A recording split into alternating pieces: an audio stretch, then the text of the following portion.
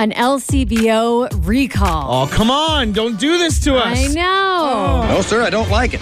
It's on gift packs of Chivas Regal, the art of hosting. I guess the tumblers in this gift set. You know, the LCBO is full of gift sets at this time of year. I have bought so many of these kind of gift sets where it comes with a bottle and a couple of really nice glasses. Oh, they're awesome. Yeah, they're great. So it sounds like the tumblers, the glasses that come with them, could be damaged and they could chip and you could get little like glass shards.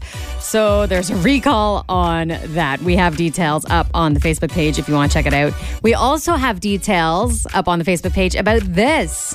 How Ontario has passed a law making it illegal for employers to take a share of servers' tips.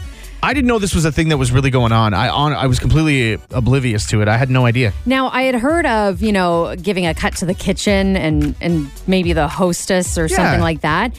But I didn't realize that business owners were taking a cut. Now, this wasn't happening everywhere, but they put the law in place because it is happening in certain locations. I can understand if the owner is one of the guys who's behind the bar, slinging drinks, or if they're a server, or if they're out there as part of the experience. But if they're not... If they're not hustling... You keep your hands out of that jar. Oh, no kidding.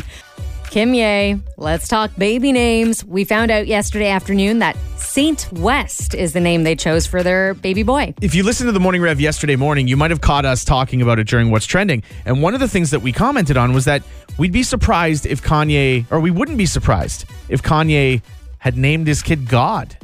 And this is pretty damn close. I can't believe it. Not far off at all. The Victoria's Secret fashion show is on tonight at 10 o'clock. The Weeknd, Ellie Goulding, and Selena Gomez all performing.